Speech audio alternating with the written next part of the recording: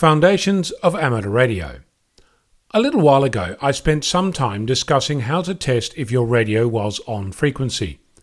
It generated lots of comments and email with various suggestions on other ways to do this test. But it also caused one listener to ask the question, "What's this upper sideband and lower sideband thing you're talking about?" In the past, I've discussed the history of these two, but I've gone back to check, and it doesn't appear that I've ever actually explained what exactly upper sideband and lower sideband might be, and how they work, and more to the point, why they're important. Let's start where you find these modes. In amateur radio, some bands use upper sideband and some use lower. From a usage perspective, it's pretty straightforward, but not obvious. Essentially, everyone uses upper sideband all the time, except radio amateurs below 10 MHz. There's one exception in that. The 60 meter band, 5 MHz, uses upper sideband. The mechanics aside, what is the point? How does it work? And why does it matter?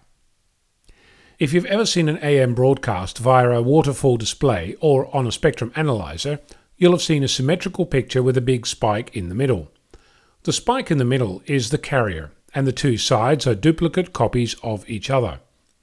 If you were to do some math, you'd discover that the spike accounts for 50% of the energy that's embedded within the AM signal. And you'll realize that doubling the other halves takes care of the other 50% of the energy. If you eliminate both the spike and one half, you end up consuming 25% of the original AM signal in terms of energy. That essentially means that you can now spend all of that available energy in your transmission, and in effect get a signal that's 4 times stronger than the original AM signal. A better way to say that is single sideband is 4 times as efficient as an AM signal. Now, if you took the right half of the signal, you'd end up with an upper sideband signal. And if you took the left half of the signal, you'd end up with a lower sideband signal. The signals are identical, but they're reversed. From a technical perspective, the upper sideband signal represents your audio from left to right, low or bass frequencies on the left, and high or treble frequencies on the right. A lower sideband signal reverses that, which is why a voice sounds unintelligible if you get upper sideband and lower sideband mixed up. The alignment of the radio to a specific frequency works because you can map the audio frequency directly to the tuning frequency. That might not be immediately obvious, but let's imagine an upper sideband signal at 10 MHz.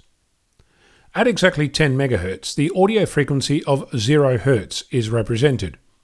At 10.001 MHz, the audio of 1 kHz is represented, and at 10.002 MHz, the audio of 2 kHz is represented. If your radio is off frequency by say 50 Hz, then the sound you'll hear will be off by 50 Hz across all of those. So 10.001 MHz won't sound like 1 kHz, it will sound like 950 Hz. And 2 kHz will sound like 1950 Hz. On the other side, if you flip to lower sideband, 1 kHz will sound like 1050 Hz, and 2 kHz will sound like 2050 Hz. Upper and lower sideband, nifty solution, better signals, less bandwidth use, and all in all a great way to play with radio.